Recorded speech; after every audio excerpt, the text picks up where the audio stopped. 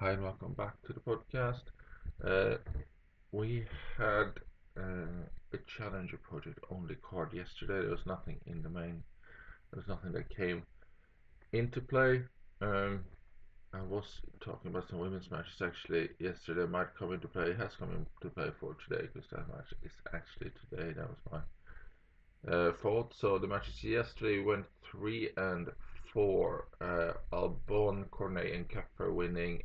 Dodin losing, so 1 unit gained for the 4 matches. So a solid day down there in the challengers. Uh, so we'll see. Uh, let's move on. Actually, 19th of May today. We got 2 matches in the challengers. We'll start on this side, on the challenger side. Both of them are in Portugal. Semi-finals there. I believe, and it is Vukic Alves first. We got Vukic as 1.8 minus 125, 64% for 1 unit, and then we get Diaz Acosta at 1.76 against Del Brunos. Diaz Acosta is 1.76 is 1 minus 132. We got him at 67% for 1 unit. Any improvement on that price will be 2 units. So if he gets a 1.77 or anything better, minus 132, it is 2 units on Acosta. Other than that, just checking if there's anything that might come into play. Struff maybe is at 1.68 right now in France against Echeverry. He would need to get to 1.72, so it's a bit further to move there. That would make him 1 unit at 63%. So now we'll go to the main card today, which we had the one match there. We got Rybakina. She's at 1.69 against Ostapenko. Minus 145. Have her at 67% for 1 unit. The other one is Kudermetova, but she's up against Kalinina. She's at 68%, but not enough there. She would need to get to 1.68 really, and she's at 1.61. So, and that would be for 1 unit. So I don't really see that much movement happening.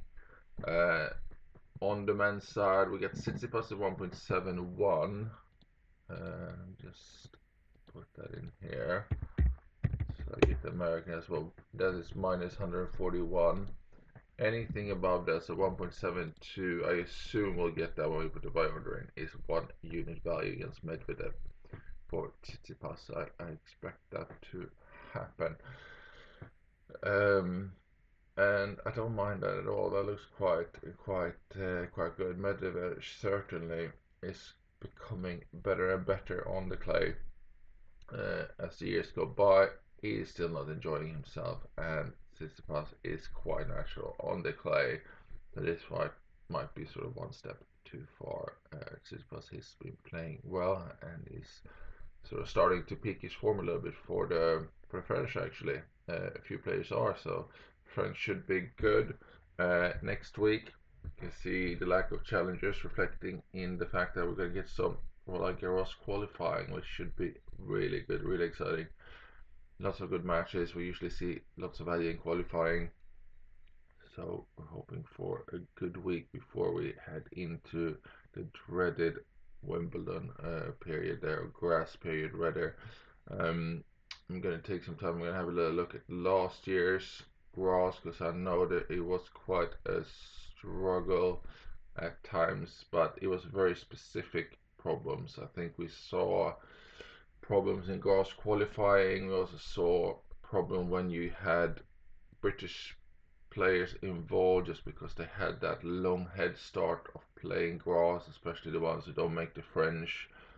All of a sudden they're all geared up for it, and it's value, but it's not value that we'll recognize here, but it's value that you might want to recognize yourselves because they do get a head start, and a head start on grass does make a huge difference. It's such a different beast to play on. So let's not dwell too much about that yet. We have a fun French Open period first, so let's do that. That's it for today then. Rybakina, and most likely it's us as well on the main card on the challenge we got Vukic and Diaz Acosta, and probably not Struff, but maybe. Okay, that's it. Hope you have a good day, tennis wise, betting wise, and in general as well. Thanks for listening. I will be back tomorrow. Bye bye.